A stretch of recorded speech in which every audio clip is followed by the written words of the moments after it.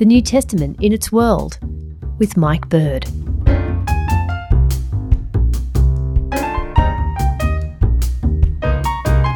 If you had to take Paul as a census, if you said what's your gender identity, what's your career, what's your identification, Paul would say baptized. That is who I am.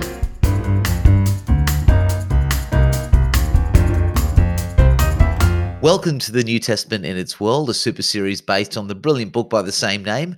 My name's Mark Hadley, and I'll be leading us through the brain of one of the authors, Dr. Michael Bird, lecturer in theology at Australia's Ridley College. Now, along with Tom Wright, Mike has written the New Testament in its World. He's also the author of 30 books over biblical studies, well worth digging into his name in some catalogue somewhere. But first, before we get into what he knows about today's topic, what sort of tea are we drinking this morning, Mike? Well, I've returned to the Melbourne breakfast once more because it just has that bit of morning snobbery that helps me deal with Sydney-siders such as yourself. Now, don't get me wrong, Sydney is a lovely city. It's got that wonderful kind of, Hunger Games vibe to it. But I just enjoy my Melbourne breakfast, particularly when talking to people based in Sydney. Now, I reject the sort of vanity that you've just described to us. I myself am drinking Japanese sencha with brown rice. Let's move on to the topic at hand. Why was Paul so controversial? Well, look, let's begin, Mike. What was Paul's significance to the early church? Well, in a number of ways. First of all, Paul had turned from being a persecutor of the Christian faith to becoming one of its leading adherents. Okay, so Paul was initially a zealous Pharisee. When I say zeal, I don't mean that he had bucket loads of enthusiasm. I mean, he had a motivation to use what he would probably call holy violence to keep Israel, the people of the Jews, holy and pure from what was in his mind a rogue messianic cult. He believed that they were tarnishing Israel's worship. They were an affront to God's honor because they were venerating a false prophet, a pseudo-Messiah who'd been crucified and therefore cursed. And they were treating him as if he was the appointed agent of deliverance in whom God was especially present. And Paul, utilizing his full knowledge of Scripture, all of his resources and energy, went on a very enthusiastic campaign, like a religious extremist, trying to shut down what he regarded as an apostate or threatening sect. And yet, because of his own conversion experience, what happened on that famous and fateful day on the road to Damascus, where he was confronted by the risen Jesus, and everything that he believed at that point was turned upside down. It means Jesus was not a false Messiah. He was the Messiah. He was even the Lord of glory. God in his glory is what Paul saw on the road to Damascus. And the faith that he was trying to stop was in fact the truth, was in fact the way, was the life. And then Paul's, his whole world changed, and he ended up becoming a proclaimer of this very faith he once tried to destroy. That's the first aspect that is Paul that is significant. The second thing is that Paul had a unique calling to be an apostle of the Messiah, with a specific mission to the Gentile world. That's to the non-Jewish world. And he believed he was going to proclaim Jesus as Lord, the forgiveness of sins, the giving of the Spirit, and the inclusion of these Gentiles into the family of the Messiah. But importantly, he wasn't doing it by the normal way of proselytism. There were Gentiles who joined Judaism. They were called proselytes. And there was a particular way of going about that. Normally, for males at least, you would get circumcised. That was the sign of entering into the covenant, and then you would, adopt all of the laws, for the most part, and join a Jewish community. But Paul was saying, no, Gentiles can come to faith in Christ, in God, without having to first convert to Judaism. In other words, God saves Gentiles as Gentiles. And it's this unity of Jewish Christians and Gentile Christians what he was really trying to work for. So we've got not just a sort of Spanish Inquisition member, but we've got somebody who's also a particular James Bond-like mission given in the New Testament world. Is that a fair summary? I don't know about the James Bond part, but yeah, certainly the idea of having a mission, and Paul talks about his mission, and he does it in quite an amazing point. He says, look, he does this in Romans 15. He says, look, my job is to go to the Gentiles. Now, I mean, Gentiles, you could, if you think about them in stereotypical terms, you've got your kind of idol worshipping, pork sandwich eating, probably sexually deviant, this person who is completely affronting to everything that a Jewish person regards as pure and holy, the antithesis to godliness, and the Gentiles are full of ignorance, idolatry, immorality, and impurity. And Paul says, God's sending me to them to bring them to the obedience of faith, to sanctify them and make them holy in the Messiah. In other words, I'm not just preaching Judaism light with a few less commands. I believe God is calling me in the Messiah through the Spirit to bring these Gentiles to holiness. And in fact, they are being so holy, many of them, they're putting the covenant people to shame. Wow. That was Paul's big message. That was his big mission. I mean, a lot of people look at Galatians 1, but I say look at Romans 15, and that's where you get a real image into what Paul's mission and ministry to the Gentiles was all about. Well, you've raised Romans 15. What does Paul contribute in the way of theology to the New Testament world? Oh, a number of things. Paul, you could argue, is the first great evangelical theologian. I mean, his great letter Romans, it opens up with this wonderful statement of the gospel. You find the gospel prevalent at many points in Paul's letters. He believes that the good news of Christ really is good news. It's good news for Jews. It's good news for Greeks. It's good news for Romans, barbarians. And if we translate to our own terms, we could say Arabs, Americans, New Zealanders, and all sorts of things.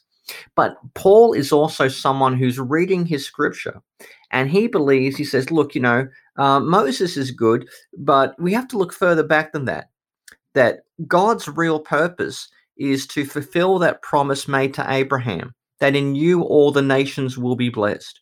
And Paul believes that big promise of one God-worshipping Abrahamic family really comes to fruition through the Messiah. So it's Israel's Messiah is the one through whom this promise comes. And this is why Paul believes that a transformed Israel will transform the world. So Christ has died on the cross. He's borne the sins of the covenant people and indeed the whole world on the cross. And so that the time is now ripe for renewal, because when Israel gets renewed, the sequel was always going to be that the Gentiles would join in. I mean, this is the theme you find in Isaiah chapter 2, in Zechariah 8, in Micah 4. I mean, this is the big thing. When Israel experiences its new exodus, the sequel is that the Gentiles will next be included and incorporated. And Paul believes he's now one of those agents for helping that work out and come to fruition. He's a little bit like a prophetic figure you might find in Isaiah. He's the divine emissary sent to bring the nations to worship Israel's God through the Messiah. So it sounds like the way you're describing it there, that he's actually just providing an extension of everything that he's so well informed about in the Old Testament. But does Paul bring any new theology, maybe something that we don't find in the Old Testament? Is there anything particular that is, I guess, Pauline? Oh, I mean, we can talk about a number of Pauline themes. Paul does tend to use this language very commonly of justification. Now, I mean, that's a very loaded phrase. I mean, all the words that end in shun, as Colin Buchanan tells us, are very, very important. And justification is one of those words. So he talks a lot about this. Now, normally when we talk about justification, we think as if it's just another synonym for forgiveness. Okay. But I would say justification is slightly a bit broader. Justification answers the question, not just what must I do to be saved, which is, believe and you'll be justified, but it also answers the question, who are God's people and how do you tell? Okay. So justification, I would say, is is God's act whereby he creates a new people with a new status, with a new covenant as a foretaste of the new age. So it's a declaration that you are part of God's forgiven family. Okay, so Paul is, when he speaks of justification or being just before God, he's not just talking about like, I'm now righteous before God. I mean, that's part of it because you're in Christ and Christ is righteous, but he also means, and your identity, your place in the people of God is fully established, okay, because you are in the Messiah, okay? So it's got what you might call a vertical aspect, that you're in the right with God. You have a right relationship with God, but there's also a horizontal aspect, which means you're part of God's covenant family. And I think that's one of Paul's most lasting contributions to Christian thought, and something that its own way has popped up and been popular and prevalent in church history. Particularly when you get to something like the Reformation, where you see something of a recovery of Paul's doctrine of justification by faith. Where does Paul's controversy come in regard to his teaching? Is it just his attitude to women, to homosexuality, or is there something more than that? Oh, well, I mean, some of his big controversies was the idea that God accepts Gentiles as Gentiles, okay? So, Gentiles, that's non-Jews.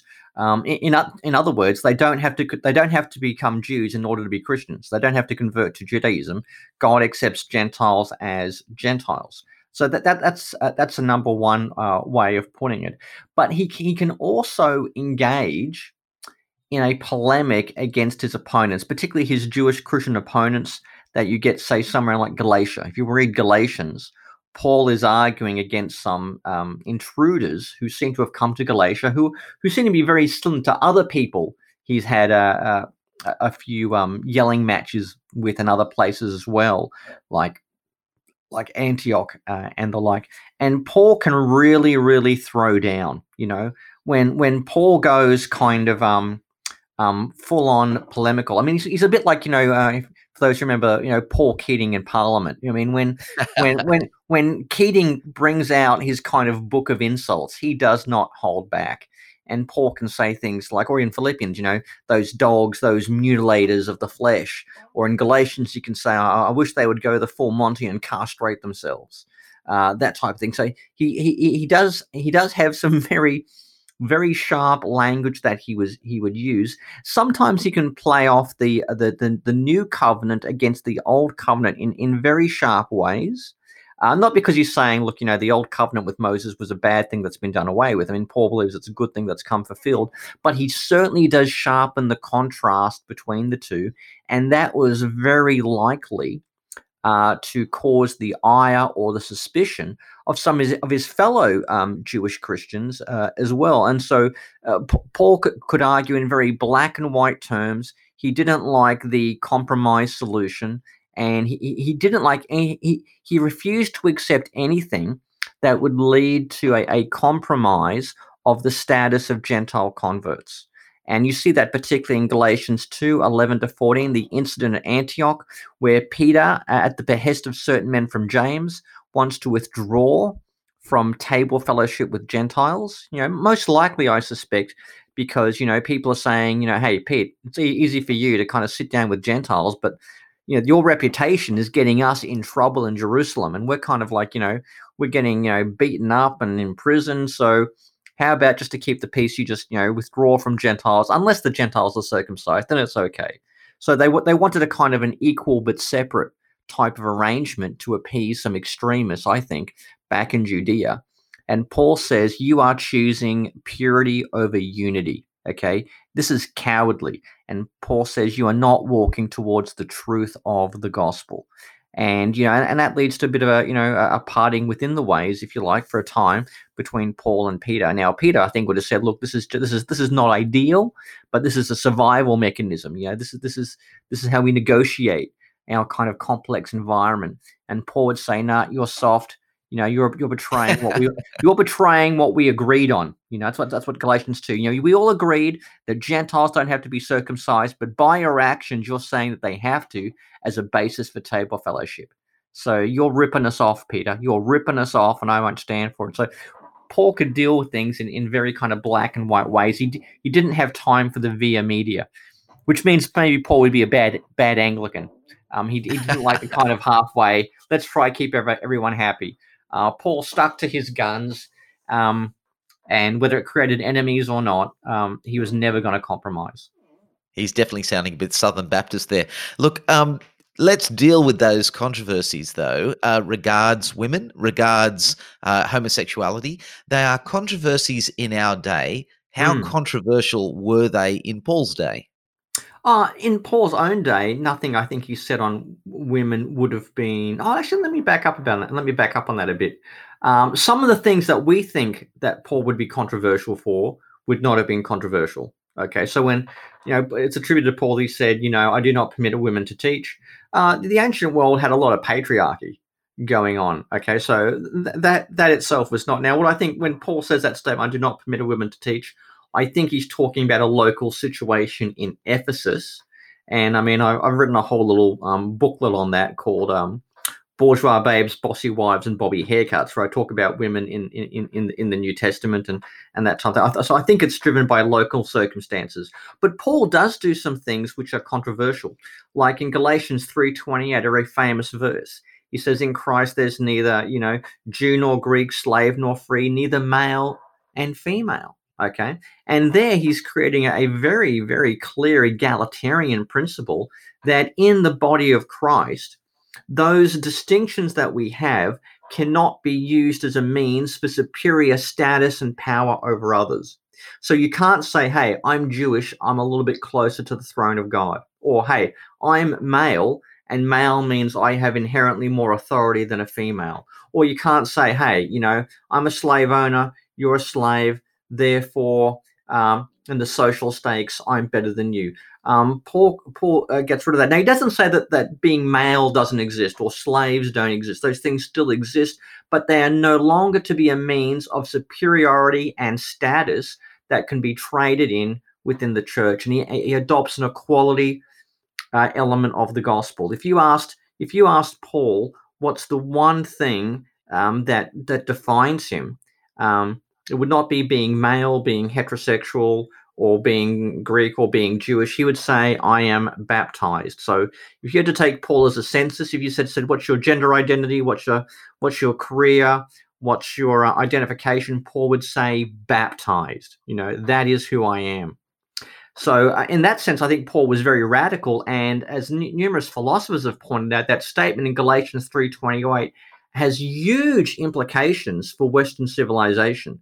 That is really the seed root in so much of our individualism, our notion of human rights, our notion of equality and feminism. You could argue a lot of it goes back to that little verse, Galatians 3:28. And that's not just me saying it. It's historians like Larry Seidentop. It's people like Tom Holland and many of others who have traced human rights and individualism all the way back to the Apostle Paul. So on that sense, I think Paul was radical. The sexuality stuff is a bit harder, and that's a little bit more sensitive. But this is what you have to note. In the ancient world was characterized by what I would call an aggressive bisexuality. Okay, so men were not expected to be heterosexual. It was quite normal to seek sexual gratification in either sexes. Okay. So, out of the first century Roman emperors, the only one who was probably 100% heterosexual was probably Claudius. All the others, in various degrees, were known to have wide-ranging sexual interests and attractions. And people like slaves were particularly susceptible to sexual exploitation at the hands of their masters, whether male or female or anything like that. And in that context, and with a kind of Jewish background that is naturally averse to what you might call homoerotic acts, Paul does voice some prohibitions. Okay, so that's clearly going on there. The debate that we have is to what extent is that translatable into kind of what we call homosexuality today, because homosexuality is a fairly modern word, and people raise debates about how similar are the two, how different. Some people say, well, look, Paul was a homophobic bigot, so who cares what he thinks? Some people want to see that kind of sexual practice in antiquity is just kind of the same thing as we have today. And others want to go for maybe more of a mediating view. Okay, Paul does prohibit same-sex sexual acts, but he's not inherently against people with a gay sexual orientation, because that didn't occur to him. I mean, and that's being responsible for many of the debates we're having today.